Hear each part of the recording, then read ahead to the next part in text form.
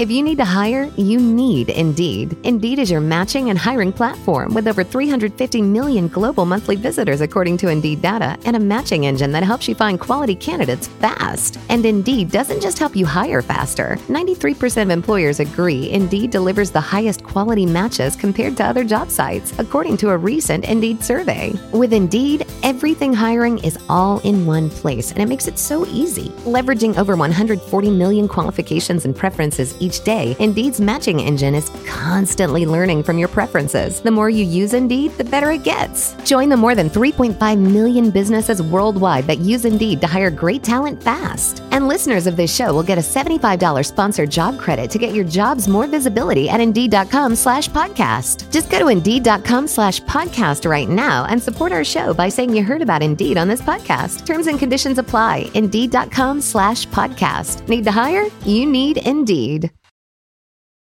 Damien Maffei from the Strangers Pray at Night, and I'm excited to know that you guys are out there enjoying some of the things I'm a part of. And if I had any advice to give you, Brian, Nico, Mike, and Dustin, don't go out there. In a world where zombies, ghosts, serial killers, and vampires all exist, it's Nico, Brian, Mike, and Dustin, and they are all that stand between you and the films that could end the world. Welcome to the Don't Go Out There Horror Movie Welcome back, Podcast. everybody, to the Don't Go Out There Horror Movie Podcast. Just want to thank all of our fans and listeners. We really appreciate all support. You guys are awesome. Before we get into tonight's film review, I just want to give a quick shout out to our website, don'tgooutthere.com. My man Brian has done a fantastic job with the website. He's got it looking great. Everything about our podcast is on there. All of our episodes and interviews from episode 1 to our weekly release. If you want to check out all of our episodes there, maybe you have an office job, don't have access to your phone, you can listen on your desktop computer. We've done some incredible interviews in the past with some of the biggest names in horror, some of your favorite slashers, writers, directors. Check out our interviews if you haven't heard those yet. We got our store. We got some new T-shirts. Brian and Dustin have done some fantastic designs if you want to check those out. And we also have Shan's Etsy page attached as well if you want to grab a tumbler. And we also have our social media, Facebook, Twitter, Instagram, YouTube, and TikTok. We love interacting with our fans. We love, meeting new people. We love answering your comments and questions on the air. So definitely check us out on social media. And the last thing I want to shout out is our Patreon. We call it Blood Donors. We have the traditional monthly reoccurring kind. You're a big fan of our podcast, a big fan of our show. You want to help support us. That option is available. And we also have one-time donations. If you want to donate and, if you have a film review you want us to do, that option is available as well. All right, guys, let's jump into the film review. We're wrapping up our 31 theme picks. This is my pick, and I'm excited to talk about it. Mike has kind of coined the phrase discussion episode, and to Brian's dismay, but I really enjoy our discussion episodes. I love discussing horror movies with some of my best friends. It's a really good time. And we've gotten a lot of good feedback, from our fans from these kind of episodes. But my choice is 2018's The Strangers Pray at Night. I don't hate this movie. I don't hate it. Do I love it like the first Strangers? Absolutely not. It's got some good things. It's got some bad things. And I'll touch on that when we do our scene by scene. Brother Mike, he's going to be doing the scene by scene tonight for the first time. I know he's going to do a great job. And I'm looking forward to dissecting this movie with my buddies. But I'll just leave it at that. I'm going to dive more into my thoughts. I don't hate the movie, but I definitely don't love it like the first one either. It's got a lot of things I don't like about it, with just like the tonal shifts and all that. Brian, do you want to go ahead and go next with your thoughts? Yeah, the discussion episode thing, by the way, it just gives me PTSD because it's always coined whenever it's terrible fucking movies on the way. And so he tries to preface that with, it'll be a good discussion episode. That's why it gives me PTSD every time. But as far as this one goes, I've never seen this. In fact, I never saw the first one until we reviewed it. Don'tgooutthere.com. There's just something about that movie that really stuck with me. It was unhinged. It just had this creepiness, maybe because of the way that it was shot, but definitely had something that I don't think this one did. And I kind of likened it to Don't Breathe 2, where I never saw this, but I knew that it wasn't well received nor liked, so I wasn't really moved to watch it. So, I mean, I'm kind of with Nico. Was it terrible? Not the first half. I really enjoyed the first half of this movie. This just feels completely different from the first one. Like there's no connection besides villains that don't even seem the same. The main characters are stupider. It was to me like a Wish.com version of Strangers where, that one did something unique, and this one seems like it totally ignored that and just kind of made another paint by numbers horror flick, which again isn't always a bad thing. And I'm not this diehard fan of the first one, but I did give it an 8 because I really thought it was a well done movie, and then we get this as the follow up, and it wasn't the performances. I thought those were top tier. And here's the thing, honestly, had they just called this Prey at Night and not had the killers dress up the same and not tried to capitalize on the name of the first one, you have a little slasher that isn't completely terrible to me. But they didn't, so I didn't care for the stylistic change really at all or much of the second or third act at all. Director Johannes Roberts was quoted as saying that he admittedly didn't like slasher or home invasion movies. So, I mean, which knowing that, it actually makes a lot of sense on why this turned out the way it did. But it's just kind of meh on my end. And that really, dips the second half of the movie and mostly the ending as far as I'm concerned. Yeah, so, okay. I love the first one. I don't make any secret about that. I think the first Strangers is really, really good. One of the few movies left in the world that can genuinely get a scare out of me, honestly, because that situation is so terrifying and so realistic, in my opinion. In this movie, you don't get any of that to me. You just kind of get a pretty paint by numbers home invasion slasher or like a go on vacation slasher or, whatever. Same stylistic choice there. It's not a bad film per se. I liken it to a lot of the, there was an era a couple years ago and even a little bit before that where comedies were following up with sequels way too long after the original. Zoolander comes to mind. That movie's terrible. The second Zoolander, not the first. The second Anchorman, even the most recent Dumb and Dumber, I thought was fine, but it wasn't. I mean, it's really hard to capture lightning in a bottle twice. And so I just think they kind of missed the mark here. Yeah, the villains are good. They were really good in the first one, but I'm not a big fan of switching it up to this setting. Like, if they were going to do a sequel, I would have done like follow up right after the events of that night, at least, give me some kind of chronological thing. But I don't know. I just didn't get the same feeling and same vibes I got from the first one. So pretty good. Just not something I ever feel the need to go back and rewatch for any reason other than to do it on this show. After hearing you three talk about it, I thought that we were going to be pretty much in line, but now I'm starting to think I might have the highest score here. And I'm not saying I love the movie at all. I agree with what you all said. The first one is substantially better than this one, but I think it's still a pretty enjoyable movie. I think that they do a good job at portraying the family dynamic, particularly Kinsey and Luke. I think they nail the brother and sister relationship. There's some things that I have issues with as well, and after seeing the first one, you kind of know what to expect on a lot of it, but there's still some, I wouldn't say twists, but the ending still is a little bit unexpected, I guess. I'll get into that when we go to scene by scene. But yeah, I thought it was a pretty okay movie. For the movies that we're going to be ranking on the 31 for 31, it's definitely in the top third for me. So, yeah, well, it's not close to the bottom. That's I was going to say it's definitely in the top third for me too. I had never seen this movie until the other day when I did my notes, and I agree it's not one I'm in a hurry to watch again, but I would watch again. I would think I wouldn't avoid it. I think Brian worded it perfectly. Where if they just called it Prey at Night, my score would be higher. Truthfully. Yeah. Oh, and it's worth noting too, like the unrated version, there's literally no differences besides some extra blood added to some scenes. So just wanted to thank Prom Night Unrated for setting that premise and watering down unrated cuts of movies after 2008, which is a whole nother fucking rant of mine. So I'll shut up. And not to just argue, but I feel like if you just called it Prey at Night and there was no The Strangers part, I don't even know if I'd go to watch it just because I would think Damn, it kind of feels like The Strangers. And it whiffed. See, but to me, I wouldn't feel that way because I don't think this movie feels like The Strangers. To me, personally.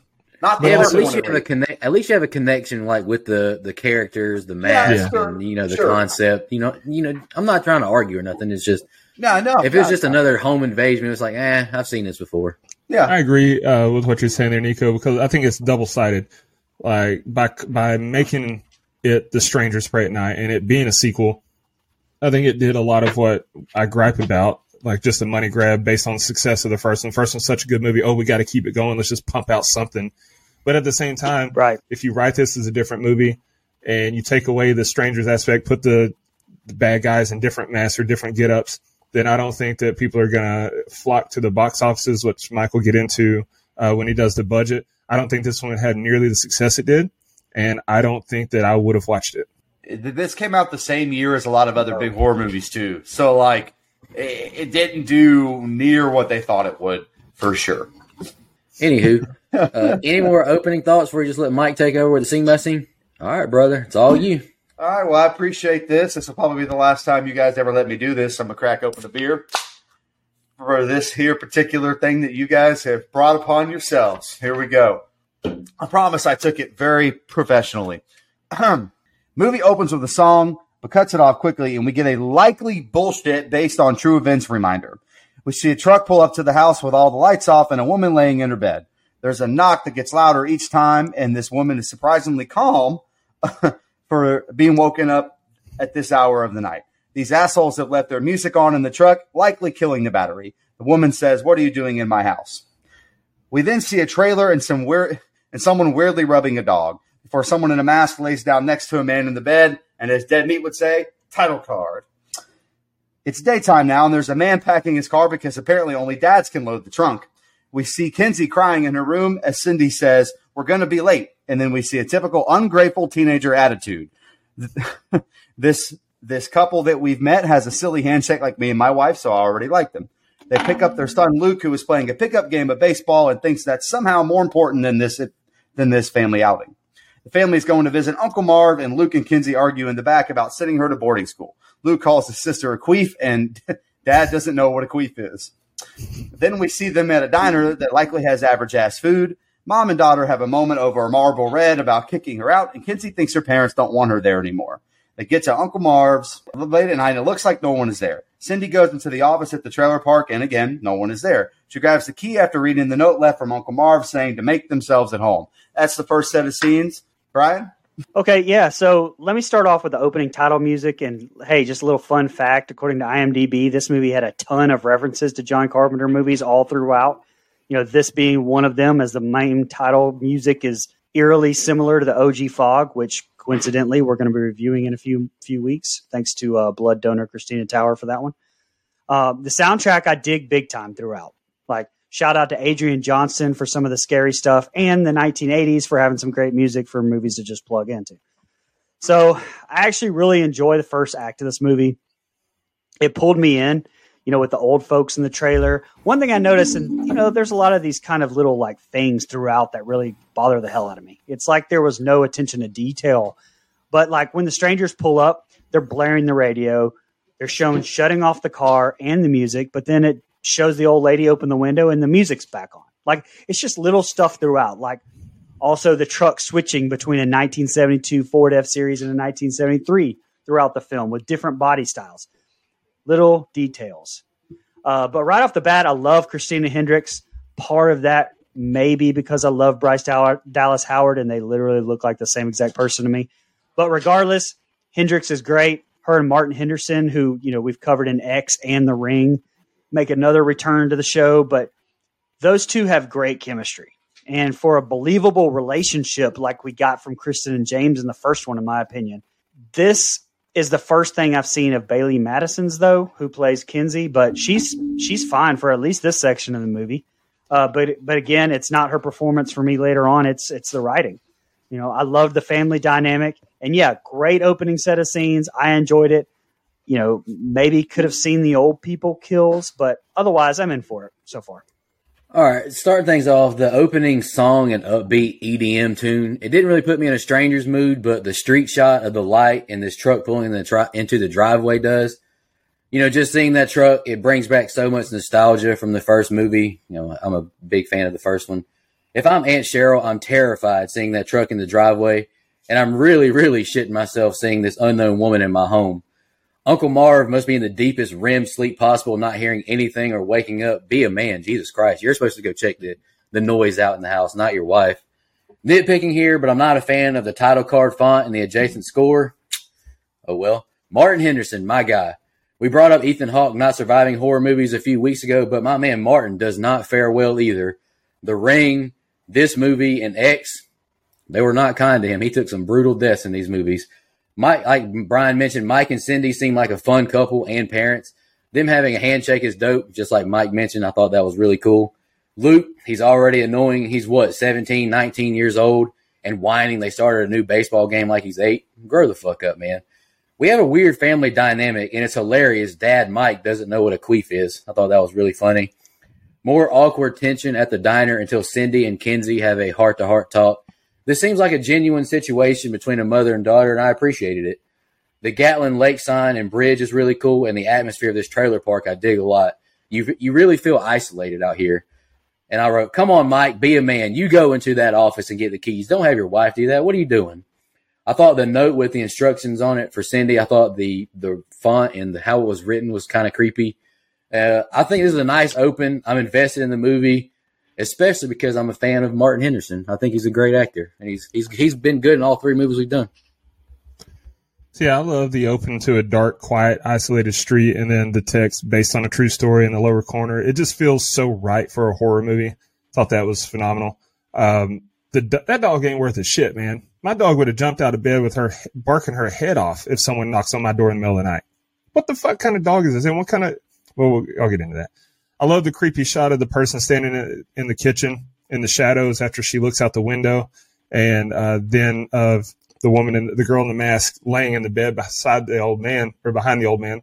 But what kind of man just sleeps through that? Unless their old lady go and check who's at the door in the middle of the night. You said it, Nico. What the fuck are you doing, dude? Be a man. Luke being upset that he's got to stop his baseball game. No, I side with Luke. He's definitely old enough to stay by himself for a weekend. But I'm glad he didn't, because calling his sister a queef, that's a top-notch insult.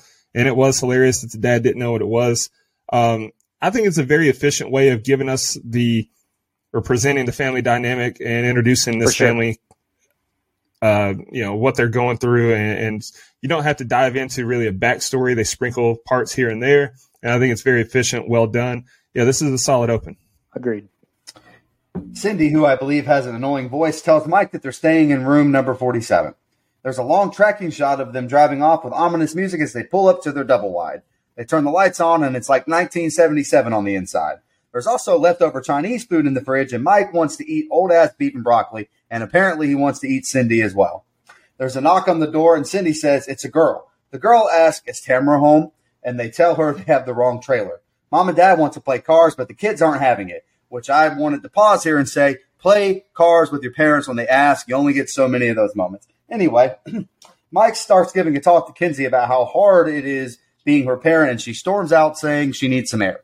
Cindy sends Luke to go talk to her, taking a moment to tell Cindy to call me sometime. So I throw that out there.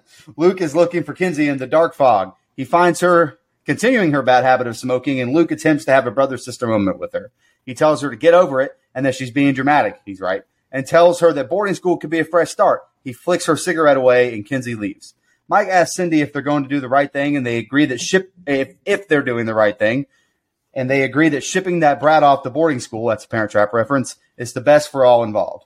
They'll have the house to themselves now, and they can play the no pants dance on the couch, a place where guests come to sit, you freaks, and they share an intimate moment, and then there's a knock on the door. Again, the girl asks, is Tamara home? Mike asks if she's lost, and this is starting to get more annoying for him than it is creepy. Cindy wants to know where the kids are off to, and now they've wandered off. Cindy is rightfully weirded out by the annoying girl and wants to go look for the kids. More brother-sister bonding as they throw rocks at shit and talk about their aunt and uncle having sex. They see a trailer with the door hanging open, and they do the whitest person thing possible by walking inside. We get a fake out scare from Kinsey, and then they find someone's liquor that isn't theirs and decide to drink. They hear a loud noise and start walking towards it. And they start asking if someone is there. They hear a whiny dog, and then it's another fake out scare. That's all I have. So can we talk about how weird it is to have trailers as a vacation getaway like this? Is this a thing? Like, I mean, I've only seen cabins in a situation like this. Do they really have trailer park camp things like this that people vacation at? Never been to go on vacation. Yeah, me too, buddy. Mr. Alaska over here. Jesus, man. That wasn't vacation. Kiss my ass. Anyway, I love all the family stuff we get in this set of scenes too. I mean, the shit is so well written and realistic. I promise you, teenagers suck. You know that old meme that has the OG slasher sitting at a table and then said like it has that sign that says those teenagers deserved it. Changed my mind. Yeah, that shit is true. I didn't bring up Lewis Pullman as Luke, Bill Pullman's son, by the way, if you didn't know that. He and Kinsey have a pretty realistic relationship, and they do a good job with it. Pullman, though, looks like he's 30 and not a teenager like he's supposed to be playing. I know that's a movie trope, but it's drastic and kind of jarring when it's put up next to Bailey Madison's Kinsey again. Anyway, and Pullman, I looked it up, was born in 93, so he was 25 when he shot this movie. Sadly for him, he doesn't have that baby face to pull off 17, but just my opinion. Some pretty good shots here from Johannes, though, I think. When Dollface comes up the second time and, walks off, there's a great tracking shot of her in the dark that stood out to me. Nice little line here about Kinsey talking about how she could barely pick up a bat when she was little. That's a good attempt at, what will be a callback during the finale if you haven't already turned the movie off by that anyway. Another great group of scenes here to me. Movie is well above a 9 right now for me as a score. Great tension in the trailer till the kids find the dog. Great atmosphere. Movie is fantastic to me, in my opinion, right now. All right, I think the smiley face on the mailbox is a nice touch. I thought it was really creepy. I kind of feel like this family is throwing shade at this trailer, but in this 2023 economy, that's a $300,000 trailer, It's like, hey, man, y'all need to stop hating. Mike, my guy Martin Henderson, he's horny right off rip. He wants to be Tyrell from I Still Know What He Did Last Summer so bad. Is Tamara home? I don't love it. It doesn't hit the same as the first movie. The voice isn't as menacing, and the tension, I feel like, wasn't built up yet enough for that line. Another good parent scene with Mike consoling Kinsey. It seems genuine up until they send her brother after her. Based off what we've seen in the movie, they seem to not have the best sibling relationship so far. I agree with Luke. Kinsey's being dramatic in this sequence. Luke does give her some good brotherly advice, though, which I appreciated. Seeing Dollface in the background run off on the playground was a really nice touch of creepiness. I really do like the relationship between Mike and Cindy. They both do a great job. They seem like a real-life couple. Dollface ruins another sweet moment between Mike and Cindy with her Is Tamara Home stint. I hate to keep comparing to the first movie, but this Is Tamara Home just doesn't hit the same. I do laugh at Mike bluntly asking if she's lost or needs someone to call or needs to call someone for her. That shit was hilarious. He didn't give her no chance. At this point, if I'm the parents, I'm packing up and leaving. This girl has creeped me out enough to want to ditch Gatlin Lake. Cringy line, Luke saying their uncle and aunt have porno sex, especially since he said Uncle Mars smelled like beer and wet dog earlier. Ugh. Never would have guessed the daughter getting sent off to boarding school would want to break into a trailer and take shots of alcohol. Who's surprised by that? Blah. Dog jump scare. I know we've all complained about these in the past. Wasn't a big fan of it. But like Brian said, this is another good set of scenes. There's a few nitpicks I have, but I'm invested for what's coming next. So I love the atmosphere here. It's abandoned, dark, creepy. It's perfect for this kind of movie. The knocking is unsettling here because it's the same knocking pattern we heard in the open. It's very familiar for this franchise. And the girl in the shadow, yeah, we know what that is. So it's very tense. I like that. Big time dad move, going over to Kinsey on the couch and putting his arm around her when she clearly didn't want him to do that. And like that's one of those things I just think they nailed perfectly. The daughter seems like she's going to be like, okay, I'll come play cards. But she just gets up and walks outside instead. I think Luke and Kinsey, they do a good job at capturing that brother-sister dynamic here. When he's talking to her, trying to go find her when she's smoking, and they have that little heart-to-heart.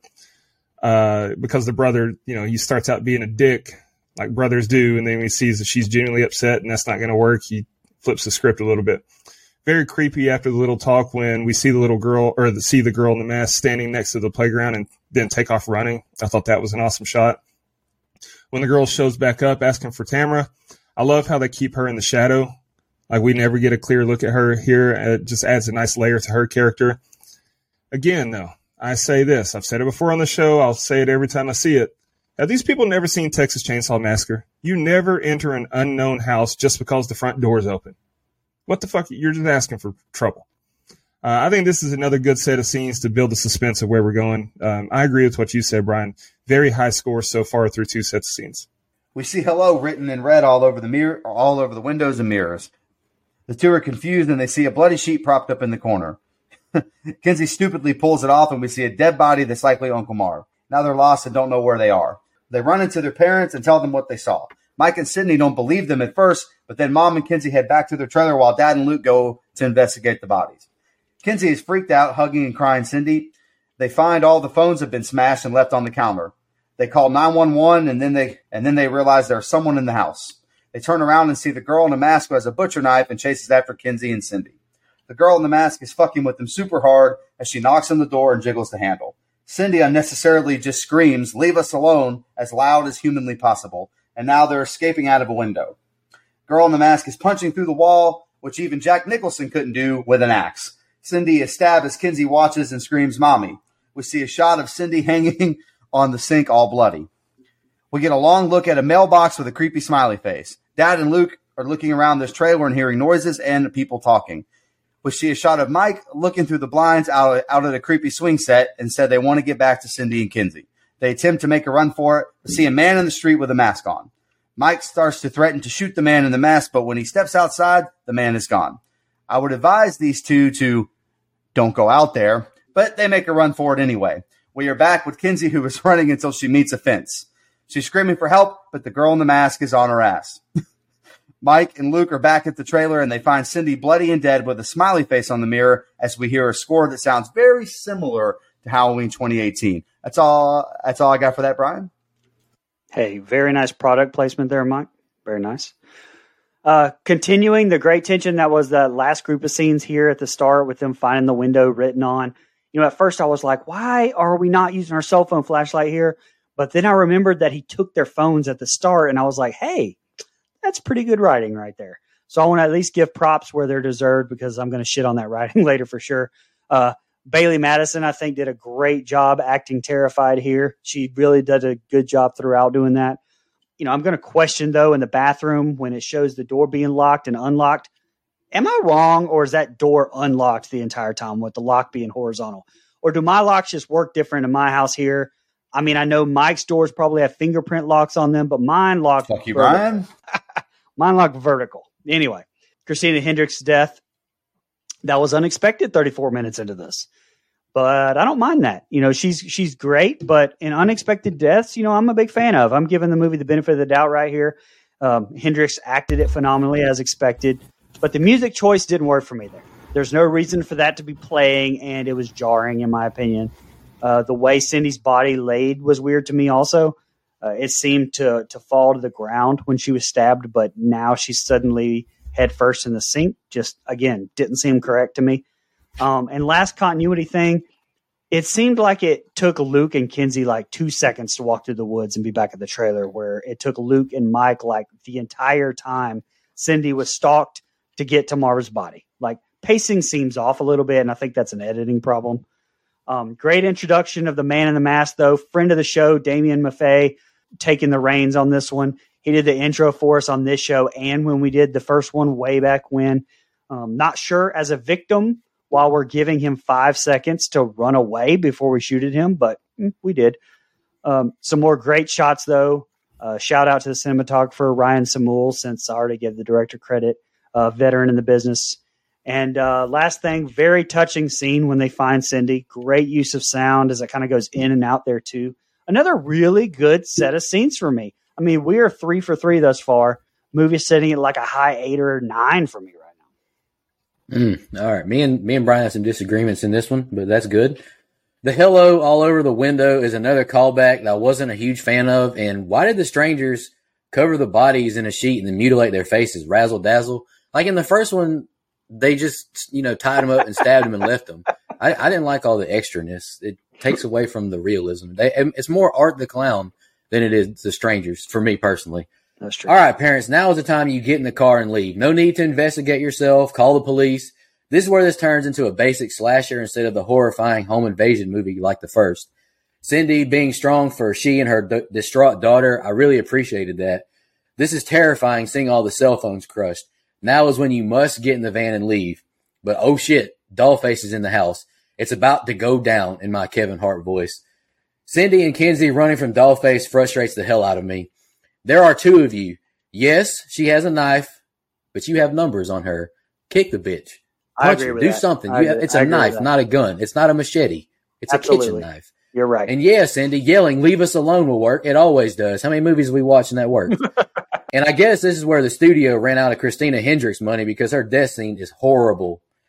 She keeps her back to the killer the whole time, puts up zero fight at all. Like your kid is right above you and she's in danger and you put up zero fight. Jesus Christ. This is a terrible way, in my opinion, to kill her off. I know Brian is losing it here with this 10-plus second still shot of the mailbox and streetlight. My man hates a good nature shot. I think we get a pretty weak reaction from Mike seeing dead Uncle Marv and Aunt Cheryl. I thought he could have maybe showed a little more emotion, but he does a great job. Just thought he could have showed a little more there. Good jump scare with the thud against the trailer. This is a really tense scene. I think Luke pausing at the door with the sackhead reveal in the street. I think that's awesome. I think that's great. Another one of the greatest hits nods as Mike looks for the gun. It makes sense, but it feels incredibly on the nose to the first one. Stop counting down and just shoot the motherfucker. Like, he's out in the street with an axe and you're in trouble. It's like, what are you doing? Thank you. Kinsey does a great job with her screams and portraying fear, and it's good cinematography. Yep. Having Dollface slowly walking up on her from the field. I really like that scene. And brutal for Mike finding his dead wife in the bathroom. Great job of both men here portraying their fear and their trauma. This set of scenes had a lot of good, but it also had a lot of bad too. Go ahead, Dustin. Dustin, before you go ahead and make me a fuck them nature shots hat. Just go ahead and make me one of those. I'm gonna definitely wear that. All right, yeah. Kubrick's gonna kick your ass in Afterlife. Only if you admit The Shining was good, then he'll do it. The reveal under the sheet's a little anticlimactic to me. There's blood on the sheet, and we know that trailer because the dog. When they open the door, we know that what trailer we're in now. That should have been a bigger deal when they found the bodies, but it just wasn't. And I agree with what you said, Nico. Like, it was too theatrical. Sitting them up, putting the sheet over them, that doesn't work for me. Now, finding the phones all smashed up, that was perfect to me, as was Dollface's entrance. Although when you see all the phones smashed up, first thing you should do is clear the other rooms. These people are stupid.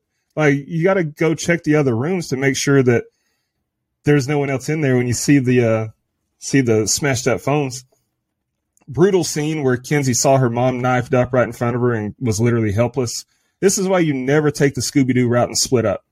Like, the whole family should have stayed together no matter what trailer they were going to. Just stay together. Strength in numbers. I can't even lie. When Luke and Mike were listening to the messages on the answering machine and that loud bang happened, I thought Luke got shot. Like, that got me. I thought that was a damn gunshot coming through. The man in the mask standing there with the axe in the street, that was a creepy shot. And they're clearly in danger. Why the hell did Luke ask, are you really going to shoot them? Shut the hell up, kid. It's us or them. What are you talking about? Are you really going to shoot them? Pussy. When Kinsey gets to the fence and Dollface is stalking her, why the hell does the fence have razor wire at the top? This is a campground or a prison? What the hell? What are we doing? Barbed wire is enough. Razor wire is some tough shit. And then it's absolutely gut-wrenching when Luke and Mike find Cindy's body. I mean, I couldn't imagine that. Just walking in and seeing your wife/mother.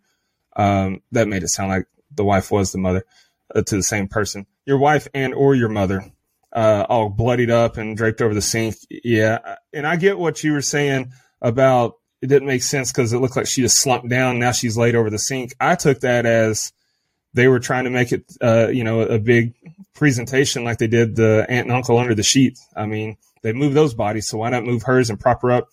But if they really wanted to be funny, they should have made it look like she was taking a shit, put her on the toilet with her pants down, all bloodied up. That would have been funny. But this is still a strong set of scenes. I'm still in to this point. All right, man. God almighty.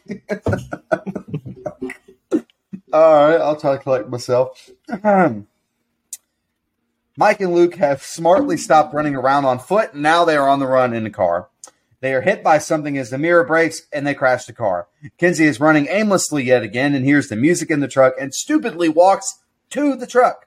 The truck turns its lights on and start chasing after her. They find her in a pipe, and a new masked person appears and saying, "But we've just started." I believe Kinsey actually said, "Please stop," or whatever. She said, "Sorry, I just kind of left that out. That's my fault there." Mike and Luke wake up in the car, and Luke is trying to pull glass out of Mike. Dad tells Luke to leave the car and go find his sister, which is basically a suicide mission. Dad is stuck there as we see a man off in the distance behind them. The man gets in the car now, and Mike is laughing for some fucking reason as he begs for his life, and the man turns on the music. Mike asks why he's doing this and begs him to stop and to let his family go. The man holds up the knife to Mike and slowly stabs him as Mike bleeds out. Masked man looks at the knife calmly and shuts the music off. We're back to the masked people driving around and chasing Kinsey on foot while Luke is still looking for her. Kinsey runs into a trailer and starts to hear noises again. She says hello and once again stupidly walks towards it, and then she opens the Jack in the Box. Okay, so halfway point of the movie is right here, and this is pretty much exactly where it kind of starts going downhill for me a little bit. It starts right here at the start of this where, thanks to a nice pause from Dead Meat James, you can see that the man in the mask threw whatever it was at the car, and then suddenly back in the truck 2 seconds later with Kinsey. Yeah. That's easily fixed by just having someone else throw the damn thing. But, hey, what do I know? But my biggest thing is they weren't driving fast enough to lose control and wreck 50 yards off the fucking road. I mean, come on with that. Like, they were looking for Kinsey, not fucking drag racing. I mean, it's ridiculous. Then we get Kinsey running from the man in the mask, hiding in the tube, and Dollface just happens to be in the same fucking tube. Like, when the headlights were shining on like the tube inside, it looked like she was up against the back of it anyway. I didn't even think there was any more room in there. But so I don't know, just that whole thing. Get the fuck out of here with that. Then the man in the mask is now back suddenly with Luke and Mike. Now that's stupid as fuck, but that's a very touching scene with Martin Henderson and Lewis Pullman. They did a fantastic job, I think, acting right there. Very touching. And again, had you not had such a good family chemistry at the start of this movie, that maybe doesn't work as well right there, but it did. Again, not sure why we have to have such weird music choice playing with his death, but it was on the radio, so I'll allow it. I thought this was a very good death scene. But now we're suddenly teleported back into the truck with the man in the mask driving, looking for Kinsey. I mean, it was just dumbass editing is what it was. And whoever was editing it didn't realize that the man in the mask is fucking jumping around everywhere. And Kinsey just so happens to run into the fucking trailer where there's a fucking Jack in the Box all set up for her, like they knew she would run into this goddamn trailer. Like, what the fuck ever. Anyway, that's all I have. I don't have a lot on this set of scenes either, but I kind of said a lot of the same you said, Brian. Starting off, I hate the score playing along with every scene. It gets on my nerves. And I wrote, all right, Mike, this center block would have scared me too, but damn, bro, you weren't going 80 miles an hour. You couldn't get in control of the wheel? Be a man. Jesus Christ. And I wrote, I hate to reiterate dead meat here, but how, like you said, Brian, how does Sackhead get from throwing that cinder block at the windshield to being in the truck that fast? Like, just have Dollface drive or something. Like, you can fix that easily. I like pinup girl reveal here, scaring Kinsey. That mask is so freaking creepy. Even though that jump scare is kind of scary. It's spoiled in the trailer if you watch that. But damn, this is tough to see. My guy Martin Henderson pinned in the truck with a wooden beam through his core. It's tough as a viewer knowing he's about to die because he's my favorite actor in the movie. I'm proud of you. Something every boy wants to hear from his dad. Sackhead in the background and then sitting in the truck with Mike is a really good moment. This is the epitome of up shit creek without a paddle. This has to be the worst feeling as a dad, being helpless and knowing your kids are in danger. This is a much better death scene compared to Christina Hendricks. I really like this death scene. Spoiler alert, it's my favorite. Sackhead looking at the ice pick nonchalantly and wiping the blood off so playfully. It's scary how evil and sick some people in this world can be. Kinsey needs to join the army, not go to boarding school. This girl been running forever. Her cardio conditioning is next level. And that's all I got, Dustin. Go ahead. Look, I get it. He threw something at your windshield. Yeah, that doesn't mean your damn brakes don't work. What the fuck was that? Like, he just threw something at the windshield. Like, to me, it would have been more efficient if they threw like a spike strip or something. Because then, yeah, you can't really control what's happening. I don't know. That was stupid. Kinsey made back-to-back dumbass decisions here. One, standing there looking at the truck like it could possibly be anything good.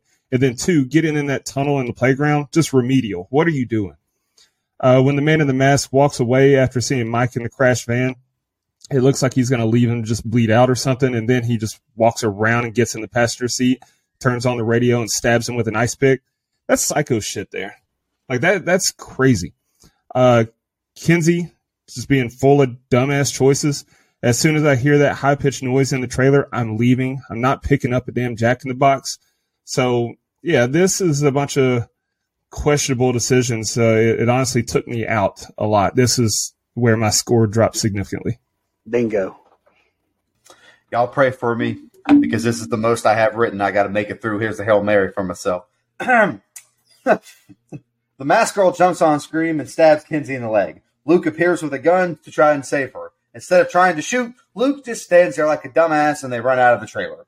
The truck pulls up as they run off and now they're trying to climb into a building. Luke carries Kinsey and tries to stop her from bleeding out. Kinsey is having regrets now about how she treated her parents leading up to this day. Luke comforts her with telling her a story from their childhood. Kinsey blames herself for her mom's death and Luke tells her that's not true. The truck drives into the house and is trying to knock it down. Kinsey falls as they're running and we see the truck is on the move again. Luke finds the lobby of the trailer park and is screaming for them to leave them alone. There's a creepy jingle playing as one of the masked people creeps up behind Luke. Now we're at the pool with a badass song playing and it's all lit up. Really like this scene. Luke finally does something worth a shit by hitting the masked person with a club and then stabs her while trying to pull the mask off. He hears metal dragging and now he's face to face with this man and starts swinging as Luke falls into the pool. They're fighting underneath the water as the masked man finally catches Luke and stabs him from behind. Luke bleeds out into the pool while they leave the camera on him for fucking ever. Kinsey finally finds him and pulls him out and is trying to save him. Kinsey says she's going for help, and we get another long, foggy tracking shot of Kinsey, and she's back to running away on foot, and sees one of them running away, and then a policeman pulls up. The policeman is trying to listen, but the masked woman slits the throat of the cop. She has the keys as she tries to snatch Kinsey from outside the car. Kinsey finds a gun from the cop and blows the fuck out of this girl. She pulls the mask off the girl and asks why she's doing this. Masked girl responds, why not? Which is a great answer, honestly. We see Kinsey crying in the car as she's hit from behind with the truck. The next set of scenes is the last one. Go ahead, Brian. Finally pull that transition off. Been trying to copy Nico the whole fucking show. Yeah, the start of this scene pissed me off badly. One of these people killed your fucking mom. I mean, yes, it's Dollface, but Luke doesn't know that. But they killed your mom and you still can't pull the trigger to shoot this bitch. Like, are you fucking kidding me? That pissed me off so much, bro. Like, you couldn't have Dollface just die right there. I mean, damn, you're going to kill her later. You can't just do it right there. I don't know. It makes these people seem even stupider to me, and it just drove me crazy. More great acting, though, between Luke and Kinsey cleaning, when they were cleaning up her wounds. Bailey Madison killed it in this little intimate scene. Decent jump scare with the truck busting in, but again, how did they know they were in there? What makes no sense, and speaking of no sense, Luke leaves Kinsey. Like, did these writers just pop in a horror movie from the 70s and be like, oh, okay, this is what we need to do? Shit makes no sense. And apparently, right here, they even cut a scene that had the man in the mask know she was hiding under the trailer. So it was almost even worse. Something else, the 911 person being called from the landline. They wouldn't be asking where he's located, so that's stupid as hell. You're calling from a landline. 911 call claiming to have people being killed, and they send one deputy. Maybe it's just a small town. I don't know. But then we get the machines inside that just kind of start working like it's supernatural, something which made no sense. But then we get the pool scene. Thank God, because it saved this entire set of scenes for me. The pool scene was fucking fantastic, I thought. Great shots of pinup girl who I have a little tidbit about her at the end during the fun facts, but we get this great pulled back shot of her first attack, and it looks really good. And my God, he knocks the shit out of her and then stabs the shit out of her. Like, that was very satisfying there. Pullman does a fantastic job showing the struggle as well whenever he's stabbing her. Couple that with Total Eclipse of the Heart playing, and great choreographed scene with the man in the mask. Then another great shot of the blood flooding the pool. Just bravo, movie, bravo. That's my favorite set of scenes in the movie. Maybe there's hope, kind of not, because this cop, goddamn seriously, zero fucking peripheral vision. Dollface walks literally right in his line of sight before sneaking up on him. Come on, you got to have your head on a swivel a little bit better than that.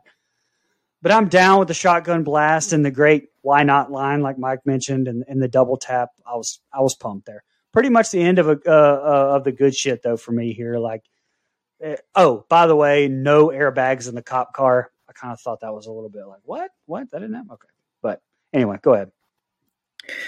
Good old discussion episode, because I do disagree with you on a few things, Brian, so I'm looking forward. But sorry to compare to the first again, but the Jack in the Box doesn't compare anywhere, and I got the most on this set of scenes, so bear with me. This Jack in the Box doesn't compare anywhere near to the record player. I'm not sure if that's what they were going for, but that's what came to my mind as a fan of these two, or of the first movie.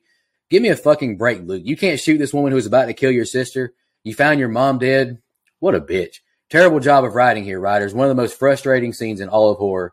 I chuckled seeing Luke shut the blind, but it didn't close at all. Like, what are you doing, man? I will give Luke his props here. He does a good job of consoling Kinsey. He's done a good job of that throughout the whole movie. This truck through the house jump scare got me, but how the fuck did Sackhead know they were in that trailer? You know, kind of like how Brian mentioned. Meh, of course, they cut the phone line while he's mid-call. Why do they not have it cut already? It just doesn't work for me. I mean, they could have easily just played it off as like that 911 call that Cindy did earlier was the one that got them there. I mean, they were already one step ahead of them. Just cut the phone line here. Just leave us alone doesn't work, Luke. Your mom already tried that. Sorry, man. I think most would agree this pool scene is the highlight of the film. The lit up Las Vegas style trees, total eclipse of the heart playing. Chef's kiss with that iPhone emoji. Sorry, Android users, if you don't have that one. Finally, Luke decides to man up molly-whopping pinup girl and stabbing her to death, even though his stabs look pansy as can be. I guess Brian kind of interpreted it as he was hesitating or, you know, just had some troubles doing it. I don't know. I just think he's a bitch and he was a pansy. I love the sound when Sackhead is dragging that axe on the ground. Intense quarrel between the two guys.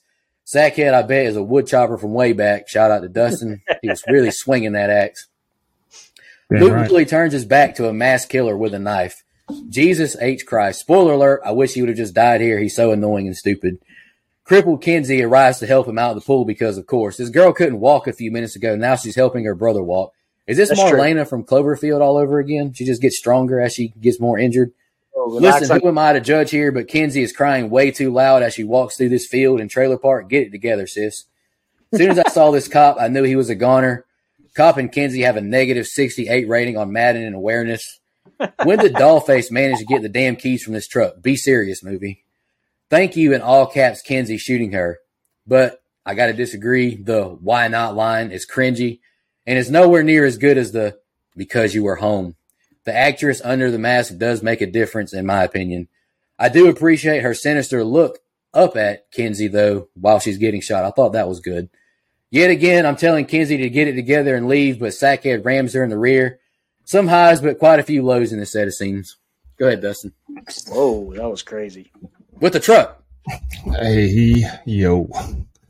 Right after Kinsey's dumb decision, we get Luke with a dumbass decision. Shoot the bitch. What are you doing? Kinsey's breakdown when Luke is trying to tourniquet her leg was very understandable, though. I think that's very solid acting there by Bailey Madison and Lewis Pullman. Again, they just captured that brother-sister dynamic perfectly to me. Exactly. The truck busting through the wall like the goddamn Kool-Aid man got me. I mean, I knew they weren't going to have forever to just sit there and reminisce about the good old times, but truck through the wall was shocking. I like that. That was cool. If the man that was driving the truck would have went, oh, yeah, I would have lost my mind. Oh, yeah. Hiding under the porch was dumb to me. Like, they have no idea how many bad guys there are and no idea if they were seen doing that. That's too risky. I get she's wounded, but again, stick together. And he left her the gun. Kind of deserved to die with those dumbass choices. When he's out the pool and Total Eclipse of the Heart starts playing, I can't be the only one who immediately thinks of Old School, right? Like, that song belongs to the damn band. I fucking need you now. Anyway. Hell of a swing with the golf club there. Baseball practice paid off for him. He nailed that bitch. Not sure I've ever seen someone look like more of a pussy while stabbing someone, though. He looked pathetic stabbing her. Damn. Damn. Y'all are rough on that man. He's struggling. Be a man. Dude, they killed your mom. They killed your dad. They're trying to kill you and your sister. No. Anyway. Man, bro, he has a fucking axe. Run. Don't gingerly back away. Like I said earlier, Luke deserved to die for being a dumbass.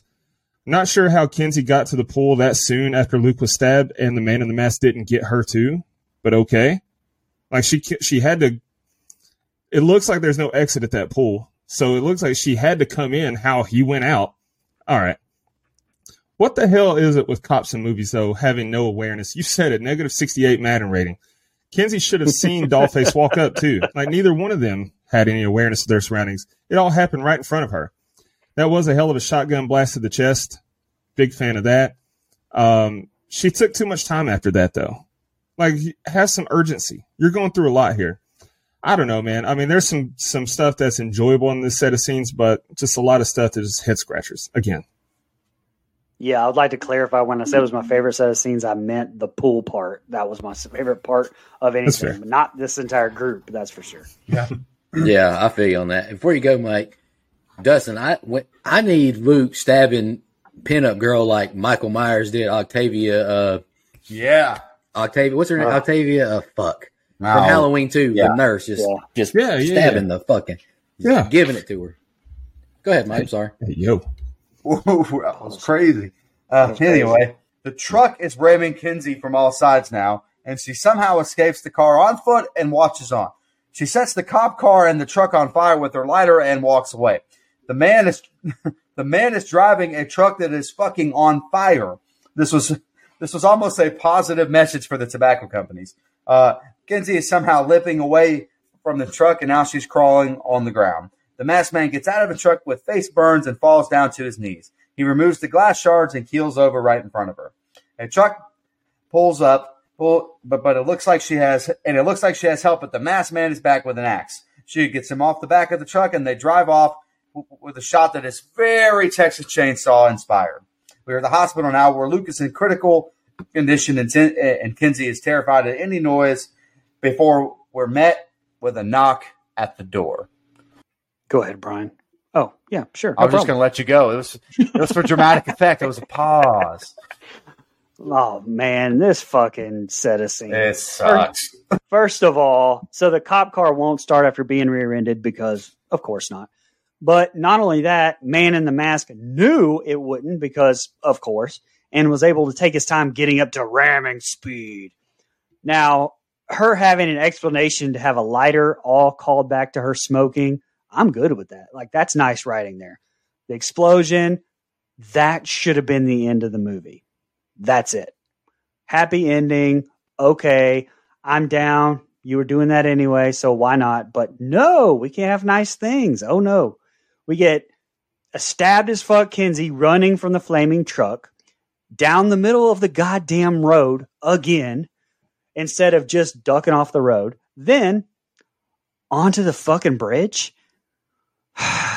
Man in the mask decides to go slow and not run her over because, of course, he doesn't. Why not?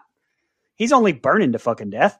It is like that meme of the dog and the entire house is on fire and he's sitting there like, everything's fine in here. That's what it reminded me of. And he's still not dead. That's what I liked about the first one, man. The villains were human. The first one felt real. This one had all these people feel almost supernatural. But we're finally done, right? That's got to be it. You know, stupid, but hey, we are finally done. Oh, wait. No, we aren't. We need to rip off another movie with this Texas Chainsaw bullshit ending. How the fuck is this guy still alive? Man, this pissed me off so much. I don't even care about Luke somehow surviving and not bleeding out. But hey, so did Dewey anyway. I know you did. It wasn't a bad thing. I was just saying, if Dewey can survive a backstab, this guy can too, man. He's Bill Pullman's son. You're comparing Bill Pullman's son. You're comparing this little pussy to a former WCW World Heavyweight Champion. So the worst of all time. No.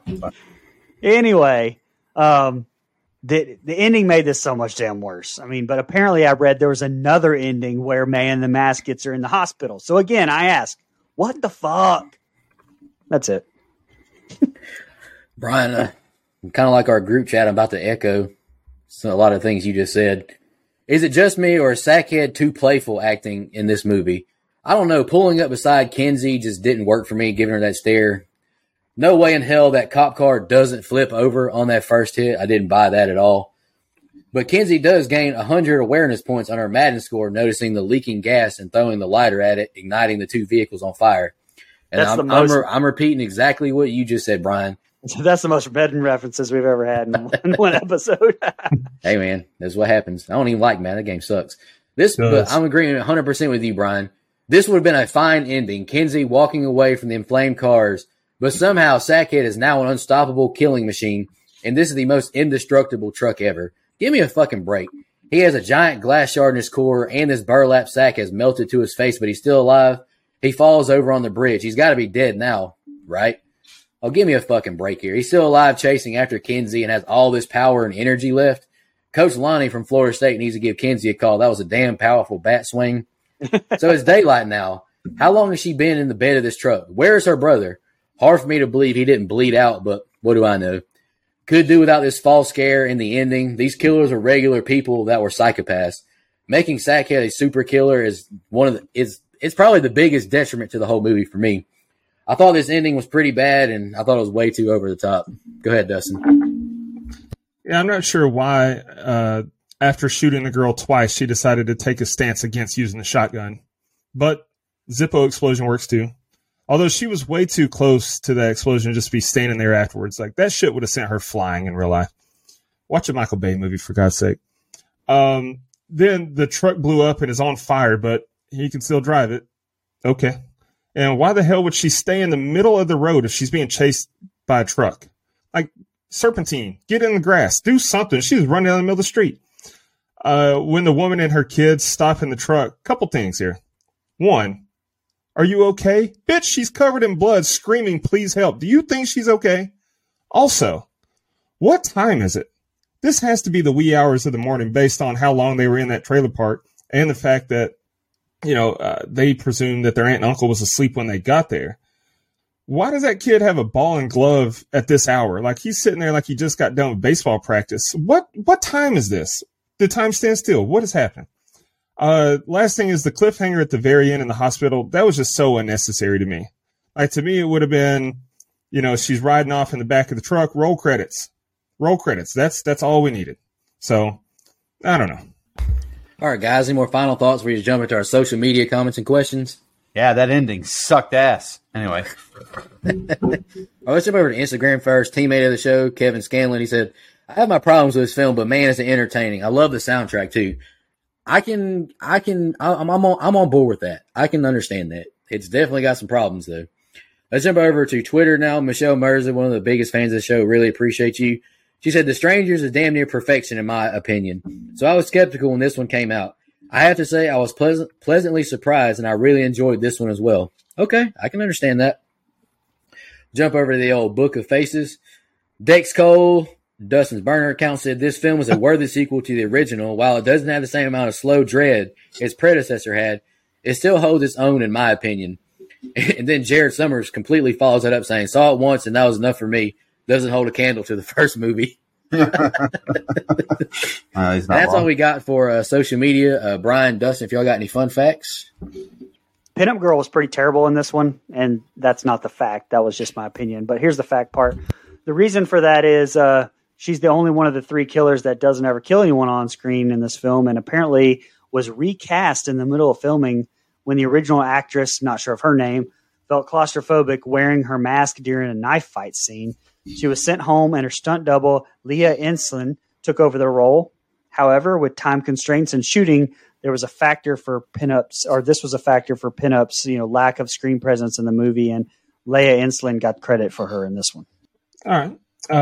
Before the script was rewritten, Kristen McKay, who was played by Liv Tyler, from the first film, was going to return for only the opening scene where she would have been killed.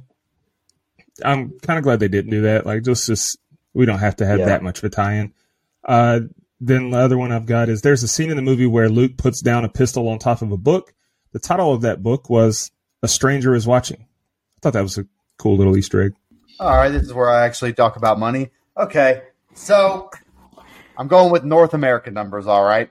The budget for this movie was $5 million, and it grossed just under $25 million in North America. And that's compared to, in North America, the original Strangers making just under $53 million at the box office off a $9 million budget.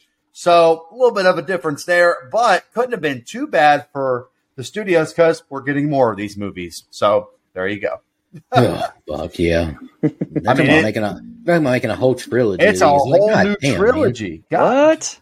Yeah, it's a whole dude, it's That's official. Wow. It's official.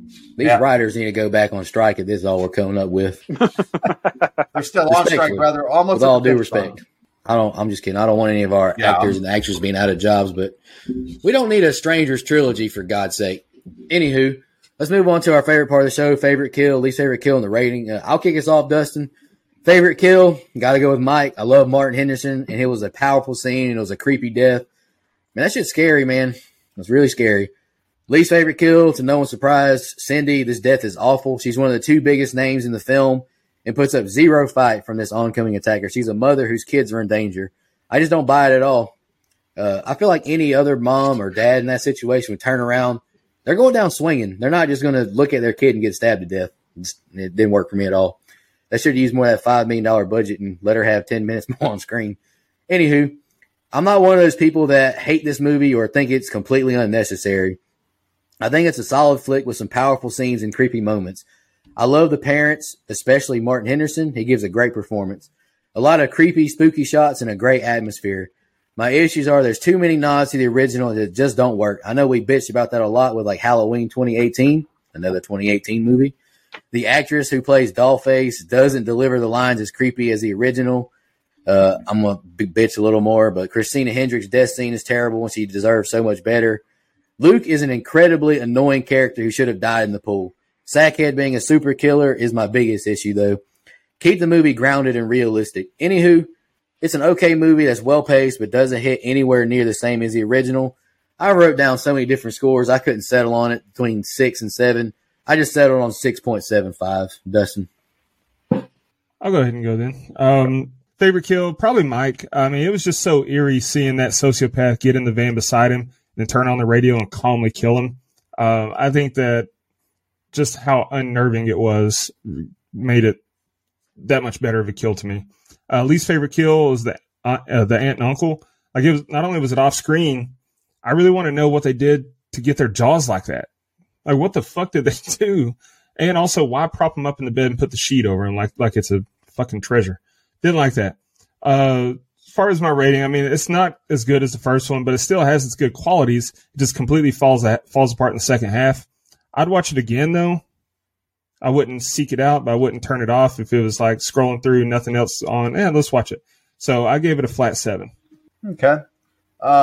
My favorite kill is probably Mike, although there's some contenders. Shout out to honorable mention to the cop getting his throat slashed because just a sucker for the good throat slash.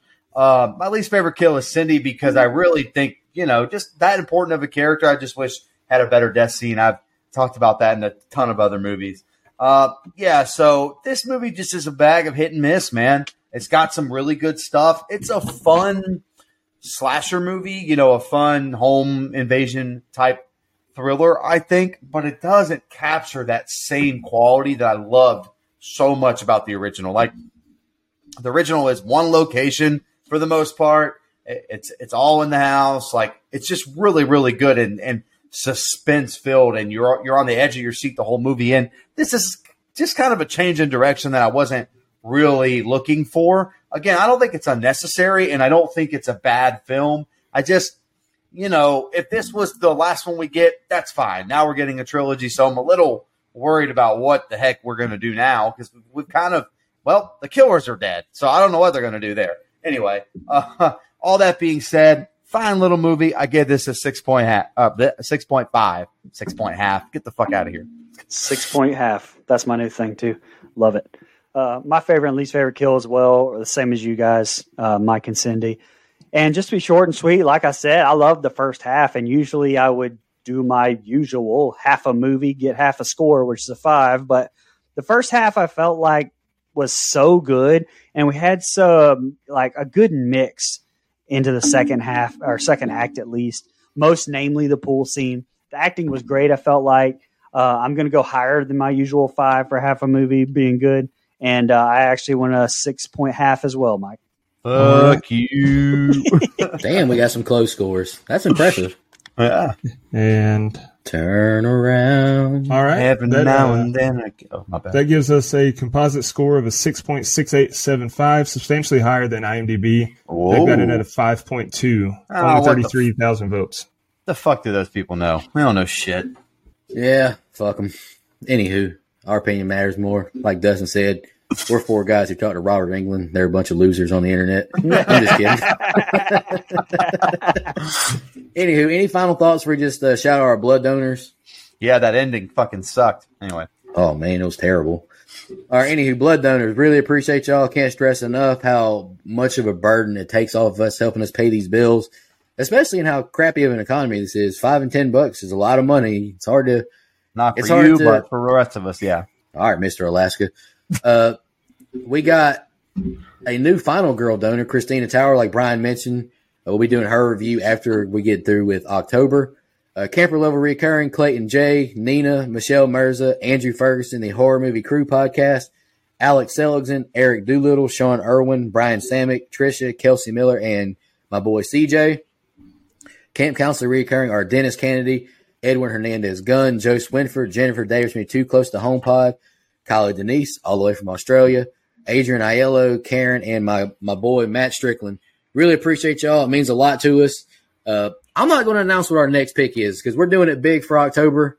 Just stay tuned to our social medias. We're going to drop a video of all the movies we're doing next month. We want to do some fun bonuses. So, yeah, tune into our socials if you want to know what we're doing next week. It's going to be a really, really big month. I'm excited. Yes, sir. I'm really excited for this month. Let's just say we're going back to the logo a lot. Anywho, any final thoughts before we get out of here? Every now and then I get a little bit lonely and you never come around. Oh, my bad. Just want to remind everybody,